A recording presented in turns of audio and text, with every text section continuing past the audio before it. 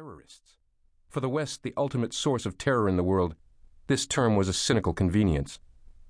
The Caliph despised the Anuran tyrants, but he hated with a pure hate the Westerners who made their rule possible. This night he felt hope, not merely for himself and his followers, but for his beloved Anura. Centuries ago, visitors wrote poems evoking its beauty, but soon colonialism, fueled by envy and avarice, imposed its grim logic. What was ravishing would be ravished. The captivating made captive. Independence, they had called it. It was one of the great lies of the 20th century. The regime itself amounted to an act of violence against the Kagama people, for which the only remedy was more violence. Of every suicide bombing, the Western media pontificated about senseless killings. But the Caliph and his soldiers knew that nothing made more sense. The most widely publicized wave of bombings, taking out civilian targets in the capital city Caligo, had been masterminded by the Caliph.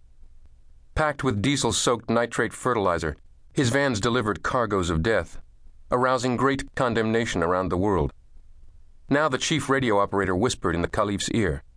The Kafra base had been destroyed. The guards at the Stone Palace had no hope for backup. Further, a second army base had been reclaimed by the people, and a second thoroughfare was now theirs. The Caliph felt his spine begin to tingle. Within hours, the entire province of Kenna would be wrested from a despotic death grip. Nothing, however, was more important than taking the Stone Palace. Nothing. The go-between had been emphatic about it, and so far the go-between had been right about everything. He had also been generous with armaments and intelligence. The Caliph's victory would become the stuff of legend, but his debt to the go-between would remain a matter between him and Allah. The go-between had not disappointed the Caliph, and the Caliph would not disappoint him.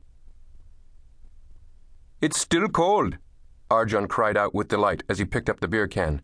His thick fingers scrabbled for the pull tab, then gave it a firm yank. The muffled pop of the detonator came milliseconds before the 12 ounces of plastique in the can exploded in a shattering blast of light and sound. The shock waves destroyed the wooden roadside booth, the barracks, and those who slept there. 15 minutes later, a convoy of canvas-topped personnel carriers made its way without incident through what remained of the checkpoint. Through his binoculars, the Caliph contemptuously surveyed the honor guards arrayed before the Stone Palace's main gate. The compound's nighttime illumination rendered them sitting ducks. They were showmen, not warriors, playthings. Each held a rifle braced upright on his shoulder, where it would look impressive and be perfectly useless. A member of the Caliph's retinue presented him with a rifle. The Caliph would fire the first shot of the revolution. He found the number 1 guard in the weapon's scope and squeezed the trigger. On the man's chest, a small oval of red bloomed. Now the Caliph's detail loosed a brief, well-aimed fusillade. Marionettes released from their strings, the 7 officers collapsed. By sunrise, Kenna would no longer be part of the illegitimate Republic of Anura. Kenna would belong to him. Many would die in the battle, but there was one person in the Stone Palace who would not be killed. Not yet. He was a powerful man, revered by millions, who had come to the island in an attempt to broker a peace. But he was an agent of neocolonialism nevertheless, so he had to be treated with care. For him, the proper niceties would be observed. And then he would be beheaded, as the criminal he was. The revolution would be nourished on his blood.